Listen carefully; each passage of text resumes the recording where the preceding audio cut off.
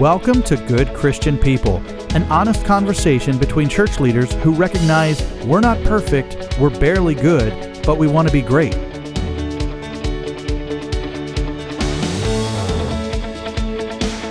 On today's episode, we sit down with one of the greatest people we've ever met, the Godfather himself, Indian missionary and pastor, David Rajan.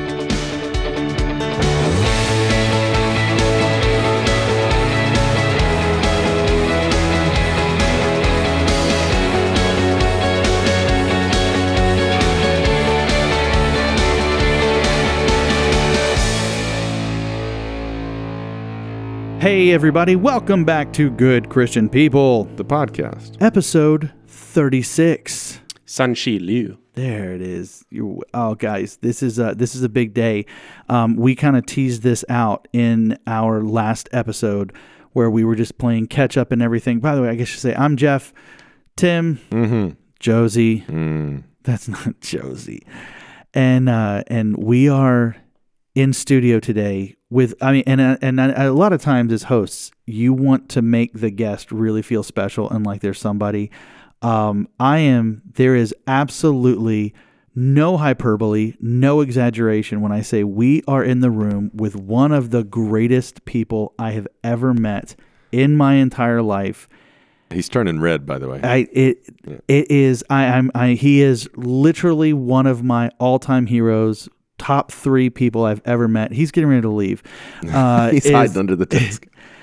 David Rajan. Yeah, so our local church here has partnered with this man for 30 years in ministry in India and Sri Lanka, and he flies out of town here in like 12 hours, and so we wanted to be able to record his story so that more than just we have heard it, and that we can be blessed by what God has done through this man and his team, both here and abroad. And so it would be absolutely foolish for us to spend any time talking about fluff, talking about movies. We are just going to give the whole episode to the Godfather. Godfather, would you grace our listeners with your lovely voice? Just say hello. Hello. Good evening. Oh, that's amazing. Where did Godfather come from, by the way? You came up with it. I came up with it? You did. Really? Yeah. So Godfather, I don't know if you remember this, but in 2010, I led a mission team to India. Tim, you were part of it. Yeah. We made the mistake. You told us, you said, don't bring more than 7 people. And we said, okay. Then we brought 27. We brought 14. And that was awful. We brought way too many people, and you were so gracious to cram us in a van and host us. And what we started noticing was that Godfather would take us over to all of these different churches, mission centers, and schools to have the American monkeys just stand up and perform and sing songs and whatever. But everywhere we went, there was a chair for Godfather, for David. And we started to notice that everywhere we went, there was this level of respect. Oh, sure. And you pointed out he's like the Indian Godfather, that everyone is afraid of him. All right.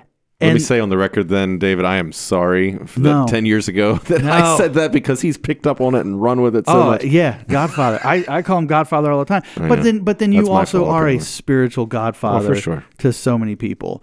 To me as well. Whenever on my birthday he sends me a message that he says, "Happy birthday, my son," and every year I show my wife, I'm like, he called me his son, and she's like, he doesn't love you that much. He says that to everybody. I realize I pushed us down this road, but remember when we said we weren't going to talk, we were going to let him talk? I know, but I just wanted to introduce the Godfather. Godfather, how are you doing? I'm going to call him Godfather though, because that's how I refer to you. How are you doing, sir? I'm blessed always. No complaints. I'm cheerful. Amen. I could just listen to him talk all day long. We want people to hear your story, brother. And so we know we talked before we started about kind of 3 different categories of time in your testimony. And so can you tell us about your growing up until you became a man at 20 years of age or so? My father came from a state called Kerala. He's from a Hindu Brahmin family. My grandfather was a Hindu priest. He had 10 elephants in his temple. Wow. My mother came from Burma, and she spoke 7 languages. Wow.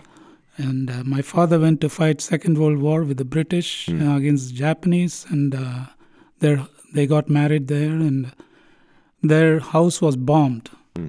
And the Japanese ultimately took over Burma, and they chased all the Indians out of Burma, and my parents had to walk 6 months across mountains with no food, carrying 2 babies, 3-year-old and a 1-year-old.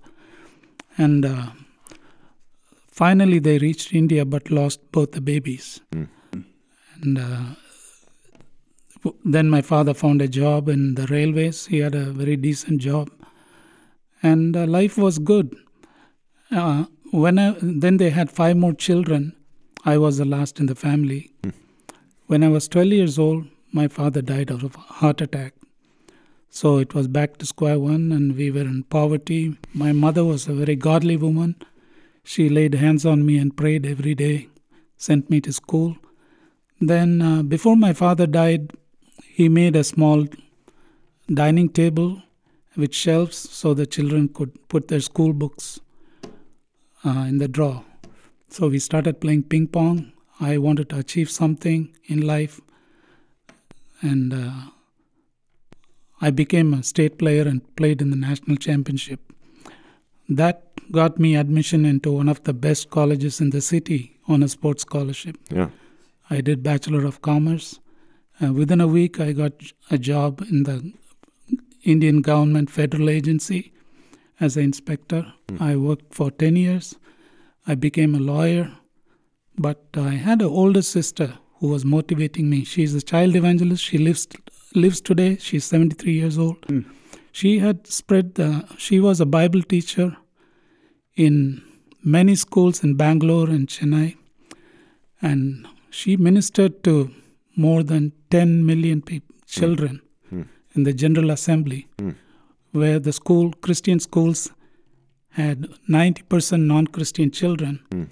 And every day at 10 o'clock, she had the audience of about 2,000 kids. Wow. 5 days a week, that's 10,000 a week, 40,000 a month, and 480,000 a year. Multiply that by 40 years. Wow. So she used to motivate me by telling stories of pioneer evangelists, missionaries who came to India, like William Carey, and other missionaries like Studd and C.S. Lewis and David Livingstone. So that kept me going. She said when life was tough growing up as a teenager, she used to tell me, the Creator, Lord Jesus Christ, He suffered more than us. He didn't have to do it. So my problems seemed minuscule compared to what the God of this earth went through. Sure. So I graduated, got a job. Then life was middle class. Everybody grew up. Were you a Christian at this point in time? Had you converted? Yes, Okay. I was Christian. Okay. When I was 19, I went to listen to a preacher called Theodore Williams. He was a president of Indian Evangelical Mission, which had 800 missionaries up North India. And he was challenging youth and saying that the time for Western missionaries is going to come to an end. And it's up to the youth of India to take the mantle and spread the gospel. Sure. I dedicated my life once again when I was 19 and started playing a little bit of trumpet, 7 chords on the guitar. Yeah. And I went to the prison, the mental hospital, to every Sunday morning to worship with the prisoners and the patients at the hospital and Friend in Need Society. It's an old age home in Chennai. So that's how I started worshiping God, to give back to Him whatever He blessed me with that far. Sure. After working for 10 years, I had a dream of coming to the United States once in my lifetime, because I was in the front row whenever Youth for Christ teams came from the United States. They were playing the trumpet and music, and I was mesmerized by the music And I was very happy to hear the gospel and the whole program by Youth for Christ. So I was fascinated by the land of United States. I wanted to come here. Sure. And without any sponsorship, knowing anybody here, Indian or American, I got a visa to come here in 1984 for 6 months. I thought I should start a business, make some money, go back to India and build churches. Because I read about a lot of success stories. So I thought I'll make like $1 million in 3 years. And made my own calculation. To me, it was sounding good. So I came, I started a leather factory with one worker and brought some samples. I took some orders and went back. And one mistake I made was I was connecting with people who were after money, like Afghans and Pakistanis, Iranians and Indians. Not with very good people. So I lost half the money. I came back again, seeing the prospect. Doesn't matter, I'll try one more time. I got more orders, went back, and came the third time. It still didn't work out. The $1 million was a very distant dream. It was So at that time, I had 30 workers in the factory. All the bills were paid. I had to pledge my wife's jewels to make the payroll. Nobody knew what was happening. But my dream was almost coming to an end. I asked God, what did I do wrong? I wanted to make money and build churches, go back to India. He said, I don't want your money, I want you. So I came to United States. I went to a mountain in Tennessee where I had one friend, and he was going bankrupt. So he said, you can stay in my house. Saturday afternoon, I was listening to the radio. The preacher was talking about James Cash Penney and Colgate and Abraham Lincoln, who lost 16 elections before he became a president, and said, dedicate your life to God first. He doesn't want your ability. He wants you. So and the last song was God Will Take Care of You. So I was almost in tears. I said, this message is for me. I had 2 suitcases full of merchandise samples. I told my wife to keep the factory going full speed. 1 month we'll recover. And then I didn't have money to stay in a motel. So at that time I was looking, and Greyhound had a monthly pass for $125. Travel as you please. They gave me a coupon. I sold some of my merchandise, made $150, bought this ticket with $25. I started my journey. I thought I'm going to make it this time because I rededicated my life. So I went to almost 150 towns. I was on the bus for 1.5 years. I went without sleep for 2 weeks. Every second Sunday, I'll go back to Tennessee to my friend's place. 4 o'clock in the morning, Bristol, Tennessee. The bus will stop at a coffee shop. Even the bus station was not open. So I used to go. I'll call him at 7 o'clock. He'll take me to church, Covenant Baptist Church, bring me back. Again, evening, take the bus and keep going. I was getting orders from many shops in Chicago, Detroit, Saratoga Springs, Albany, Knoxville, Nashville, Chattanooga, Topeka, Kansas, all the way to San Bernardino, all over USA, Tampa. I've been everywhere. And I used to wire transfer money to my wife. This was happening very happily. I'm happy, even though I couldn't sleep on a reclining seat for much long. I was happy that the dream is coming. America is the dream that I wanted. It's happening in the bus. I had no complaints then. Yeah. I have no complaints now. Yeah. One day I was coming from Detroit to Baltimore. My 2 suitcases went in some other bus. Yeah. So I came to Baltimore and spoke to the owner and explained to him I'm going next week to India. And he took the phone and tracked the bus, and the luggage was going to come in 2 hours. He wanted to hear my story. Why are you going back? Everybody wants to come and stay here. Mm-hmm. So I told him I have churches to build.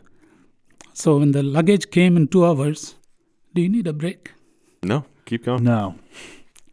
So when the luggage came, he wanted to see what I had. He said, I like your story. Mm-hmm. So he saw the nice leather belts and wallets and pouches and ladies' handbags. He ended up buying the 1 suitcase full of merchandise for $700. Mm-hmm. Right then, another lady came, wife of an army major from Mali Station. She saw what was happening. She was his friend, and she ended up buying the other suitcase full of merchandise. Here I was sitting for 2 hours thinking, one day sale is gone. Yeah. And God gave me $1,500 sale Wow. through a lost luggage. Yeah. That lady said, she heard my story. You're not going on the Greyhound anymore. I have a home. I still remember Spencer Lane by the 7-Eleven. Yeah. So she said, you can have a room for $200. Pay me if you can, when you can. Mm-hmm. Otherwise, you can use the house. Not only that, I'm going to introduce you to the district manager of a store called the Zayre store, Z-A-Y-R-E, Okay. Yeah. Ames and Zayre's. Yeah. You can put a table like this, work Thursday, Friday, Saturday, $100. I said yes. That was December 1st, 1986. So I started selling more merchandise for more profit than I was doing on the Greyhound circuit. Yeah. So I made a request the next day to her. I have visa for my wife and my daughter. Mm. Can you get another table in another store? She said, no problem. And she got a table in Laurel Zayre's Okay. off 198. Yeah. So Rani was there, and we had a 4-year-old baby, Yeah. Shirani. Yeah. So we used to stand from 9 o'clock in the morning till 9 o'clock at night, and Shirani used to sleep under the table. Mm. This was happening for 1.5 years. Yeah. All our debts were getting cleared. Yeah.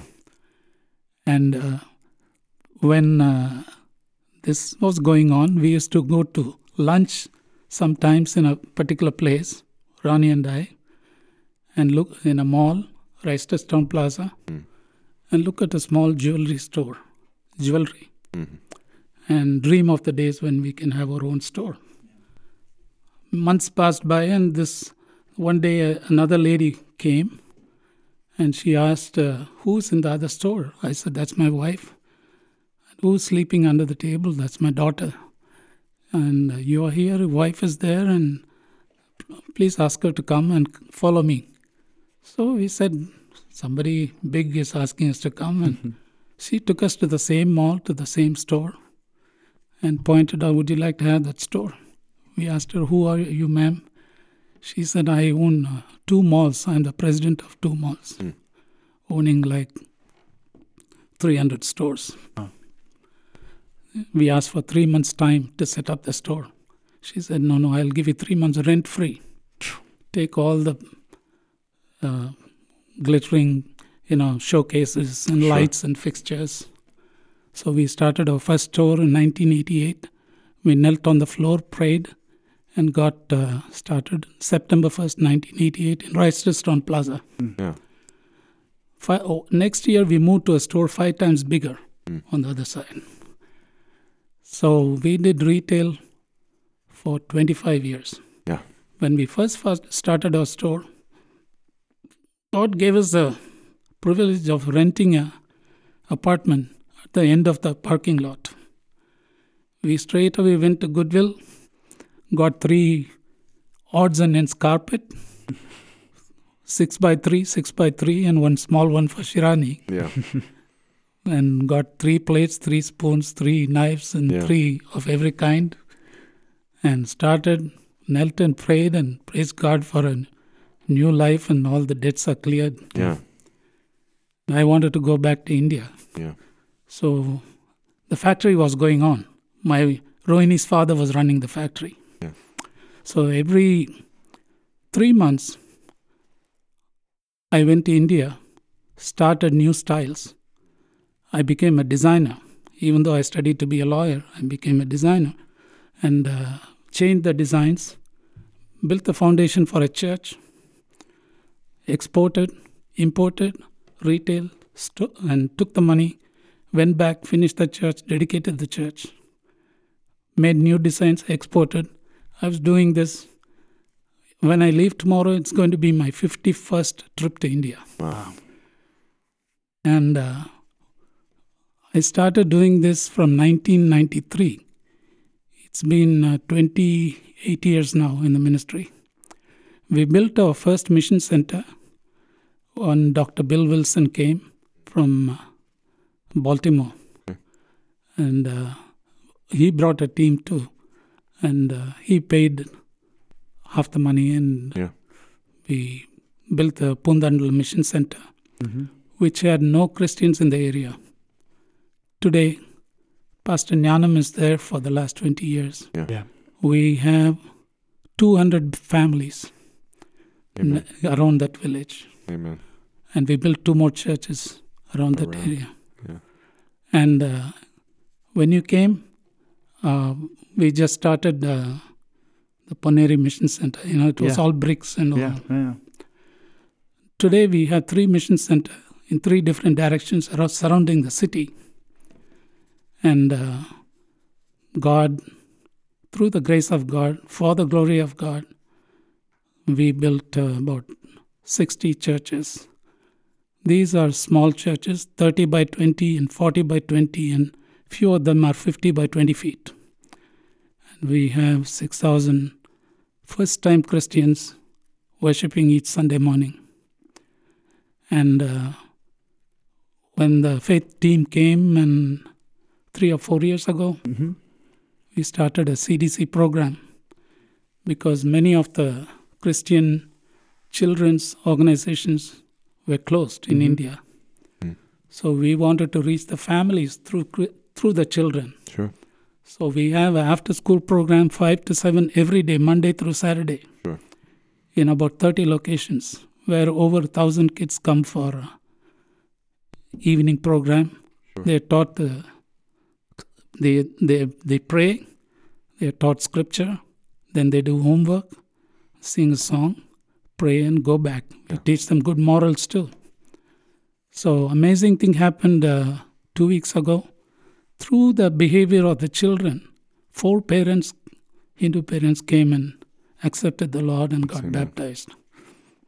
So it's making a big impact on the society. Yeah, and so now three mission centers now and 60-some churches, and you've even, in the last several years, you've expanded to Sri Lanka, across the sea.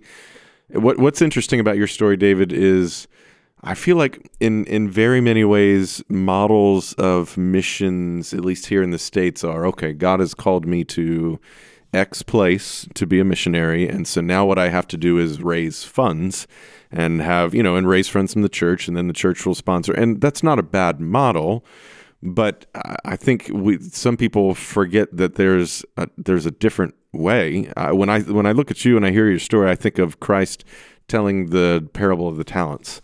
And to the one who had 5 made 10, the one who had 10 made 20, and you're the one who God gave 10, you turned to 20, who then turned it to 40, who then turned it to 80. But your entire goal was not for your own profit, but for the kingdom's profit. And so we certainly see in that story that God blessed you, and it's a way.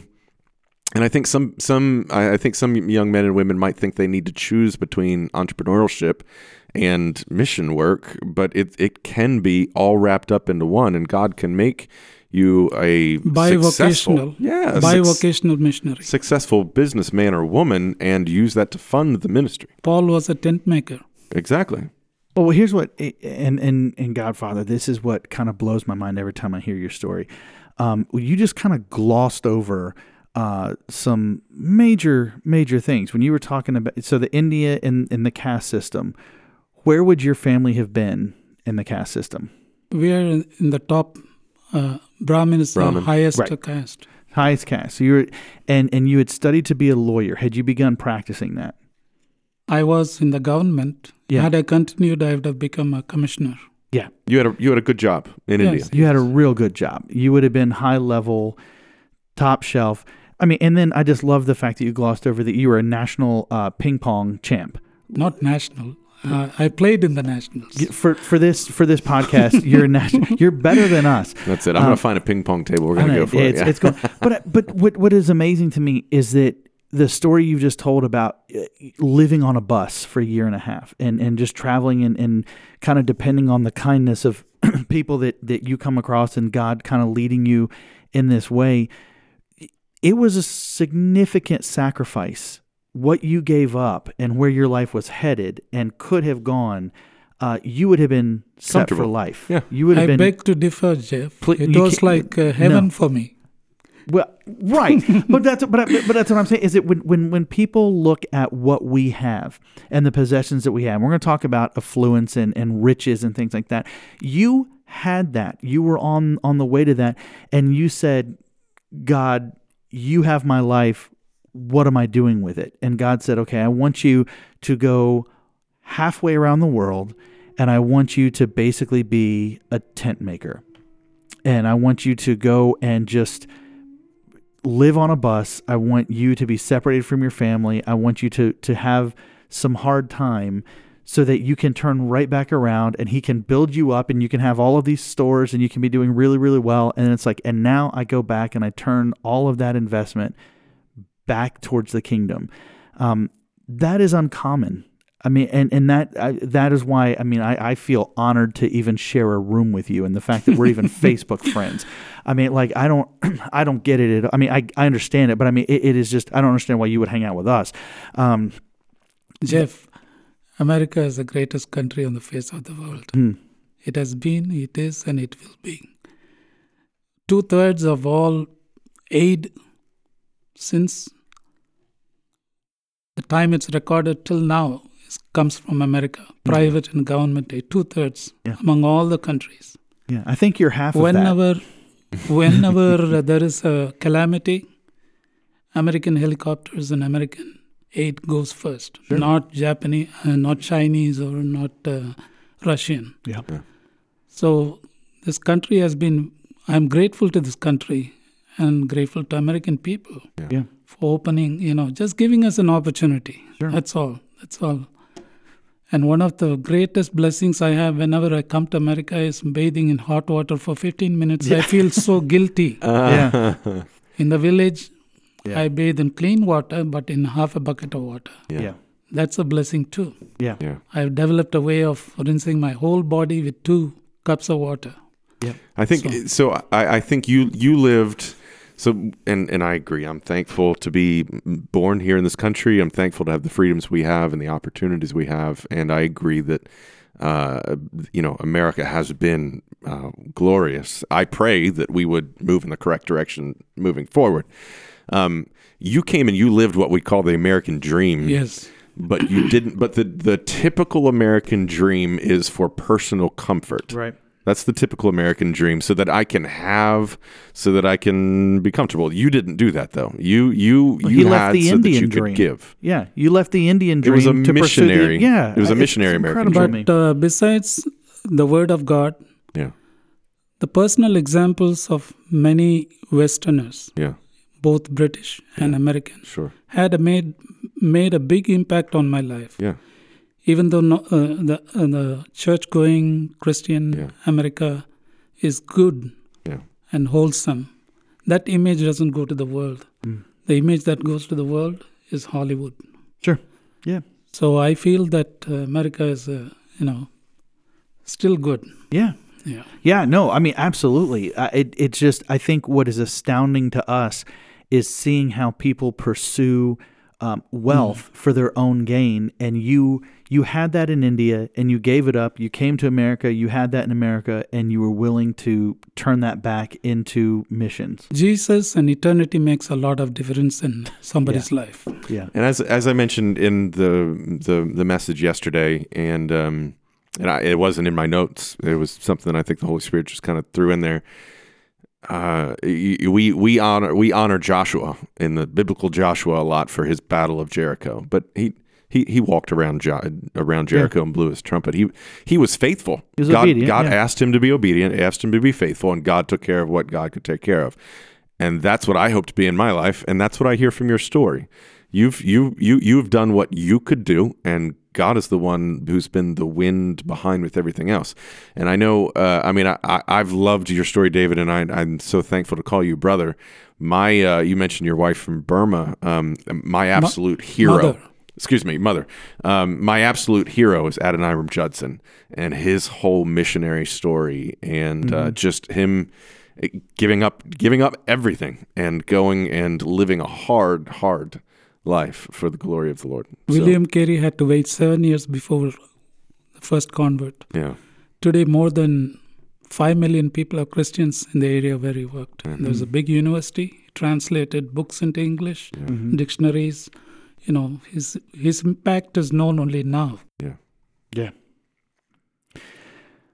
Godfather, you made a point where, and so I want to kind of pick up on that track of you had high standing in India, made a living and did well in America, and then you turned back into India, back to build churches. But where specifically are you? What kind of areas are you? I mean, I know the answer to this question. I should just lead you right to it. But you could be building churches in the cities. You could be. I mean, there's need there. And we've visited the cities. We visited the city churches. They're beautiful. There's lots of great benefit to doing things in the city. But you go to the remote locations. You go out to where no one else is reaching. Why do you do that? Because 70% of Indians live in villages. That is close to 900 million people. That's 3 times the population of the United States. They live in villages. And they depend on rain, farmland. They have existential problems. And they have culture problems. They have caste problems. In the village where we live, there is a separate colony for one caste. There's there are 10 families who own all the lands. And there are 50 other families who are fishermen who belong to another caste. Until 10 years ago, these people can't walk into the high caste man's land.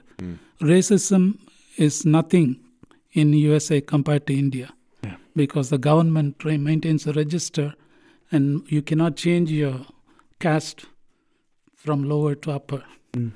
And I chose the villages because they are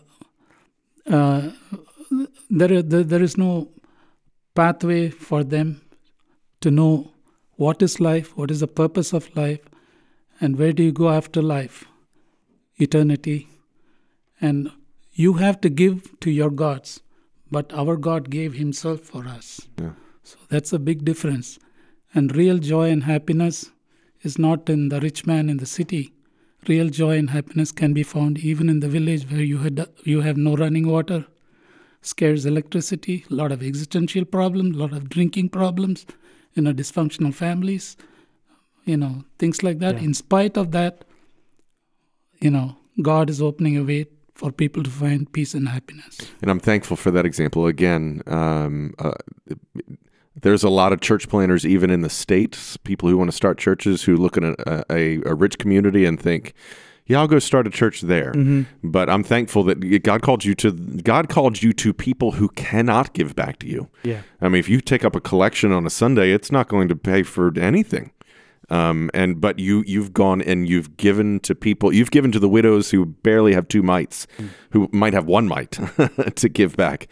And I'm thankful for. I'm thankful that it's a constant movement outward from you and not a grab back. Well, and it's a picture of what Christ has done for us, because again, I've known you for so long, and we've worked together for about 11 years, doing mission things together.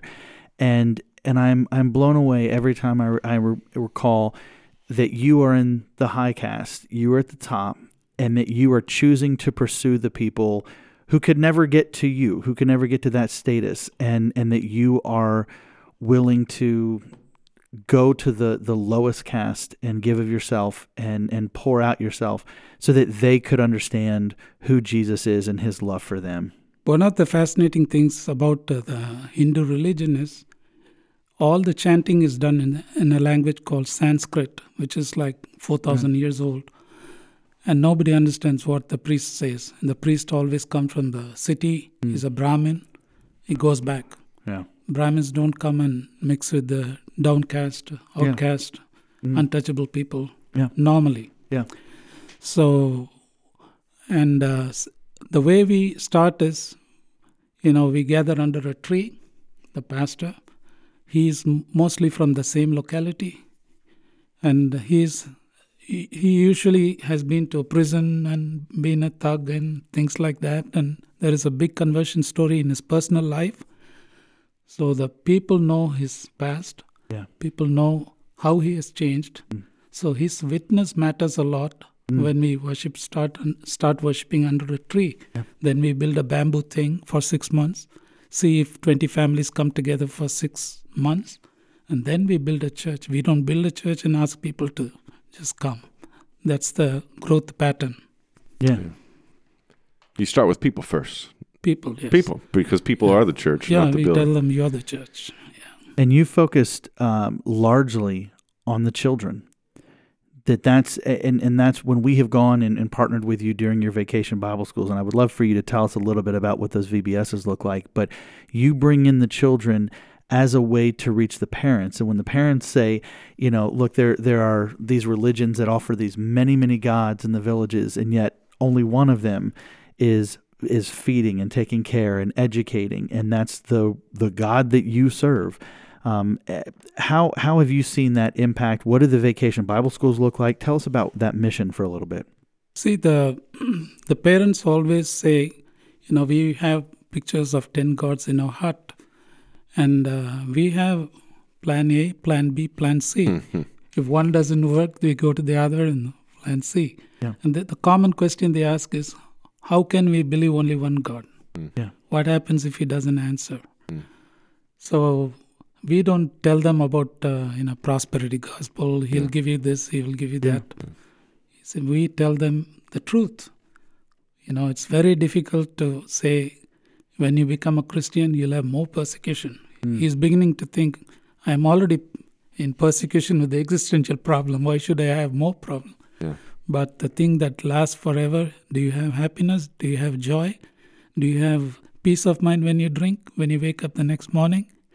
So we go from there and ask them, when you die today, God says, I gave you good eyes, good hands, good legs. What did you do for me? I made the sun come up, moon there, and eyes to see and breathe. And normally with COVID, we pay for oxygen in the hospital. But God has been giving us free air for 40, 50 years, 100 years. So the blessings that we don't count, for sure. Yeah. You mentioned, real quickly, you mentioned persecution. I know that sharing, like names and places and all that kind of stuff is not something that we can do. But and I know you shared before of a story of even a pastor who lost his life because he dared to pray to Christ when he was told not to. I know more frequently, and this is something that we can't really, in our American free brains, understand very much. I know you have seen people many times who have an adult who's been converted in their family and then has to choose between Jesus or their family, because their family, it will excommunicate them if they were to convert to Christianity. How do you work in those situations? How do you overcome that? What personal stories have you seen there? I'm eyewitness to two of our churches made of bamboo and leaves. They burnt it. Yeah. Because the pastor's own cousins who were not Christians. Yeah. They said we are going to burn it, and they did. But ultimately we built a structure because the people wanted the church back. They didn't want this reprisal to go on. So it was brick and steel where it will hold. Yeah. Yes. So we are building churches which can't be, which won't be a fire. You can't burn them. What was the next question? The question is so people who are converted to Christianity who know if they come to Jesus, their family will disown them. How do you minister in those situations? Or how do your pastors minister in those situations? Obviously, it's a tightrope we have to walk, because usually it's the wife who wants peace of mind, joy and happiness, who sees the light. Yeah. They come to church. Yeah. And many of our women, when they go home, they get beaten up by the husbands who are not converted, who don't know the real God. So we tell them to show love instead of hate, like before. Love their husbands. Yeah. One instance which really worked is, Rajashri in Pundandalam. Yeah. She was 13 or 14. She came to our mission center to study because we had electricity and light. And she saw what was the singing and the worship and everything, and she wanted to continue coming here, and she became a Christian, and she wanted to get baptized. Her mother was a magician, and she said, if you get baptized, we are going to hold your hands and legs and give you rat poison, kill you. But she came, and the Jnanam said, Pastor Jnanam, just wait, keep coming to church. And the father saw the behavior of the girl, and he thought, it's amazing. Earlier they used to get into arguments and fight back and forth. But now she's very calm. She's reading some book. She's singing and smiling all the time. Even if I go to the extent of picking up a physical fight, she's not retorting, Yeah. So he wanted to come and speak to the pastor. What did he do to my daughter? She came on Sunday morning. He came on Sunday morning. Started coming again. Then he invited the mother. She didn't want to give up a lucrative magic, soothsayer business. Yeah. She started coming to church. The brother started coming to church. All four got baptized because of the witness of one girl. So things like this happen in many families. That's how people come into the kingdom and get baptized. Yeah. And what's amazing is that all of this sounds, to Americans, we're like, oh, that's a great story. And when we've gone over there, one of the things that has impressed me so much about the work that you're doing is that, and particularly when we go to the North River Mission Center, which is one of the greatest places on the planet, it is the best way I can describe it, and I know it's going to sound cliche, and it's a light in the darkness, that when you come around the corner and there's just this village, and I remember one of the times we were there, one of the first nights we stayed in your mission center, we could hear the drums of the nearby town that were beating, and it was for a festival to just honor these different gods. You can hear the drums of these pagan worshipers going all night long. And then your church, the Christians in the mission centers are coming and spending all night praying on behalf of those people and pushing back the darkness. How have you seen that? What kind of challenges have you seen in the villages, particularly with the worship of other gods? In the village where I live, where you've been, for 50 houses, we have 5 temples. 5 different gods. And they do fire walking. They sacrifice goats on a particular month. And every moonless night, like every 15 days, we have a 10 p.m. to 1 a.m.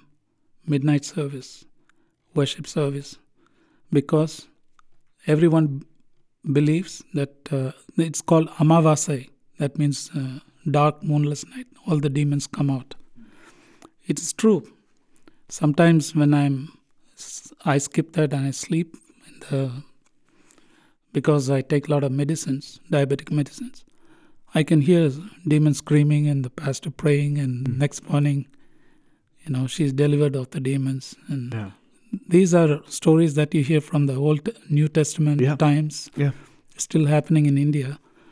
So, and what you said is true, the temples and the onslaught of demonic activity. And yet what's amazing is that even in the midst of that darkness, and in the midst of poverty and lack of, you said, scarcity of water and electricity, the level of faith and joy, what the Christians in these villages are experiencing, I've never experienced it in America in terms of just the sheer love of Jesus and the pouring out. And Tim, you talked about it in your message yesterday. I'd love for you to jump kind of back in on this, is the relationship between our affluence and our faith.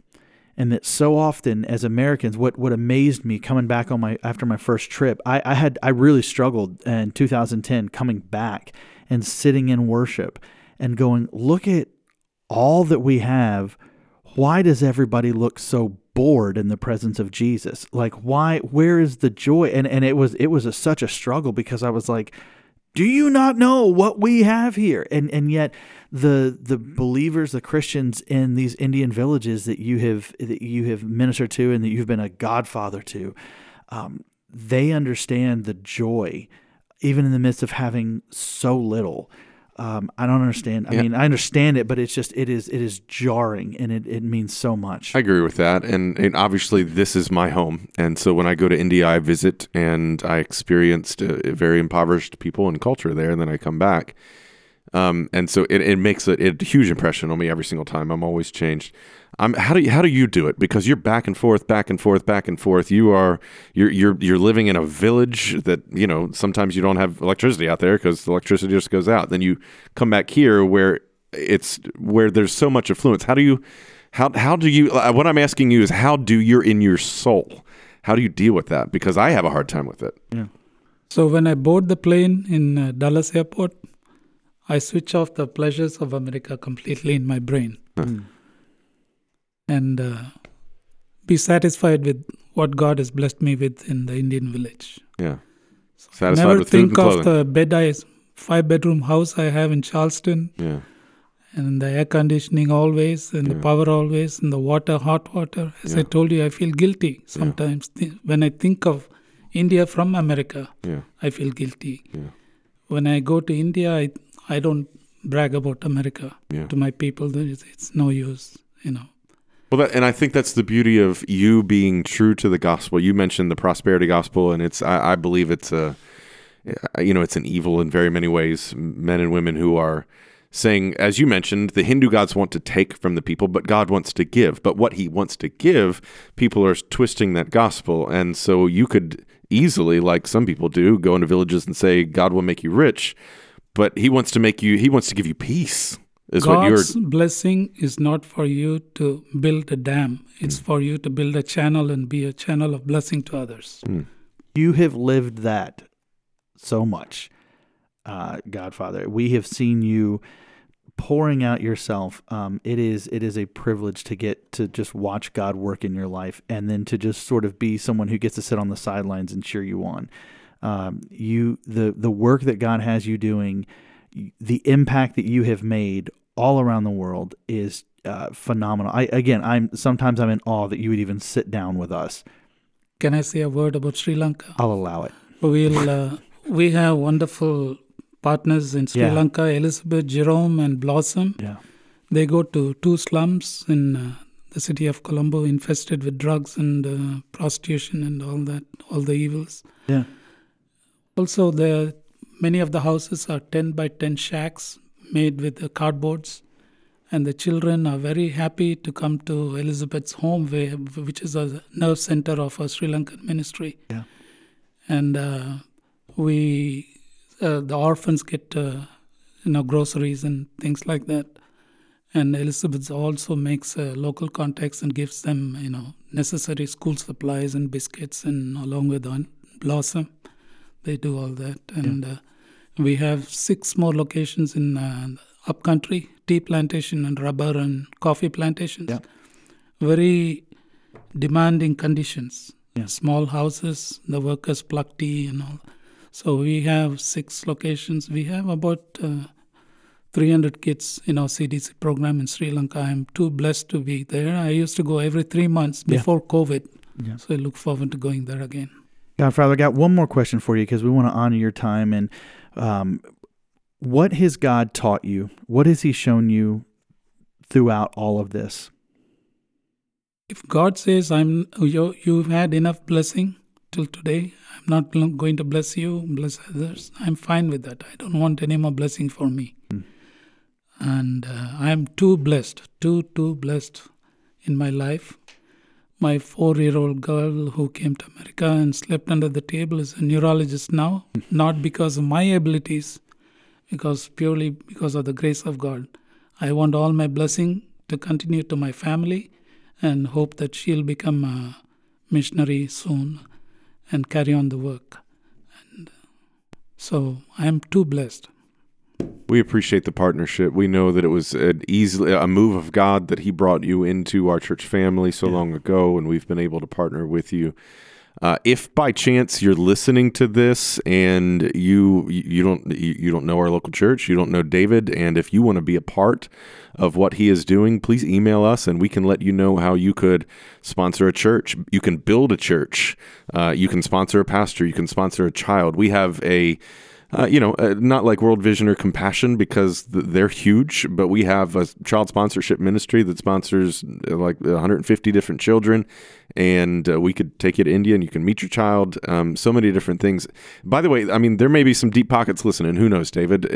To build a church, you're 40 by 20, is that what you said? Out of cinder block and steel, what does it cost? $2 a square foot. So that is... construction, labor, everything, all done. $2 a square foot, and most of your churches are, what, 800? 600, 800,000 square feet. 1,000 square foot church is $2,000. Okay, so if you're listening to this, and I'm pretty sure a lot of people listening to this probably have some, what do we call that? Just money set aside. And if you want to do something, you want to build a church. Maybe the whole town of Council Bluffs could come together and sponsor a build church. Build a church? Yeah. It's like a stimulus and a half. Yeah. Council Bluffs Church in India. I mean, that'd be amazing. And and we'll show you. We'll send pictures of the construction. Show you when it's done. You can come visit it. We'll put your name on a banner on the outside of it and dedicate it to the Lord. Yeah. GoodChristianPod@gmail.com. Yeah. We will get you connected and we can't even. Words escape me when it comes to the impact that going over there and seeing what God is doing. You will go thinking that you're going to give of yourself, and you come back more full. It almost feels it just shouldn't be happening. I want to thank you, Jeff, for coming to India 5 times, 6 times. Yeah, and Tim came 3 times to India. Yes, yeah. And I'm grateful to God for Faith Baptist Church and its leadership and the people of Faith Baptist Church. God bless you. Godfather, God has blessed us through you and through knowing you, and to watch your impact for the kingdom is humbling, and we are so grateful for you.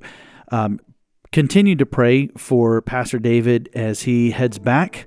And he's got some amazing work still left to do. Probably about, I think I talked to the Lord. He's hit another 60, 70 years. So he's got you. So and you're going to be approaching like the Noah territory. You're just going to get up there. And it's going to be amazing. But Godfather, we love you. Thank you so much for gracing us for this time. It really is so special. And listeners, thank you again. If you want to sponsor or be a part of the work that David is doing in his churches and pastors and teams over in India and Sri Lanka, $2 a square foot. It's incredible. GoodChristianPod@gmail.com. We would love to help you make that connection. If you're not already doing it, follow us on Facebook, Twitter, and Instagram @GCPPod. And next week, make sure you come back as we are going to begin our conversations, working through some hot button topics and figuring out what it means to have a kingdom mindset through all of it. We can't wait to see where God is going to lead us. And until then, be good.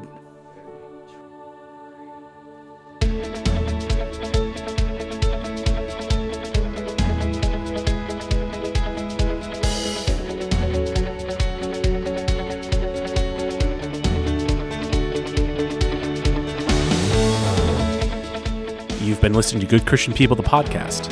Today's episode was recorded on Monday, April 19th, 2021, by Jeff Higgins and Tim Byard. two pastors living in beautiful Glen Burnie, Maryland. If you'd like to hear more of our content, please check us out online at goodchristianpod.com or by following us on Twitter at GCPPod.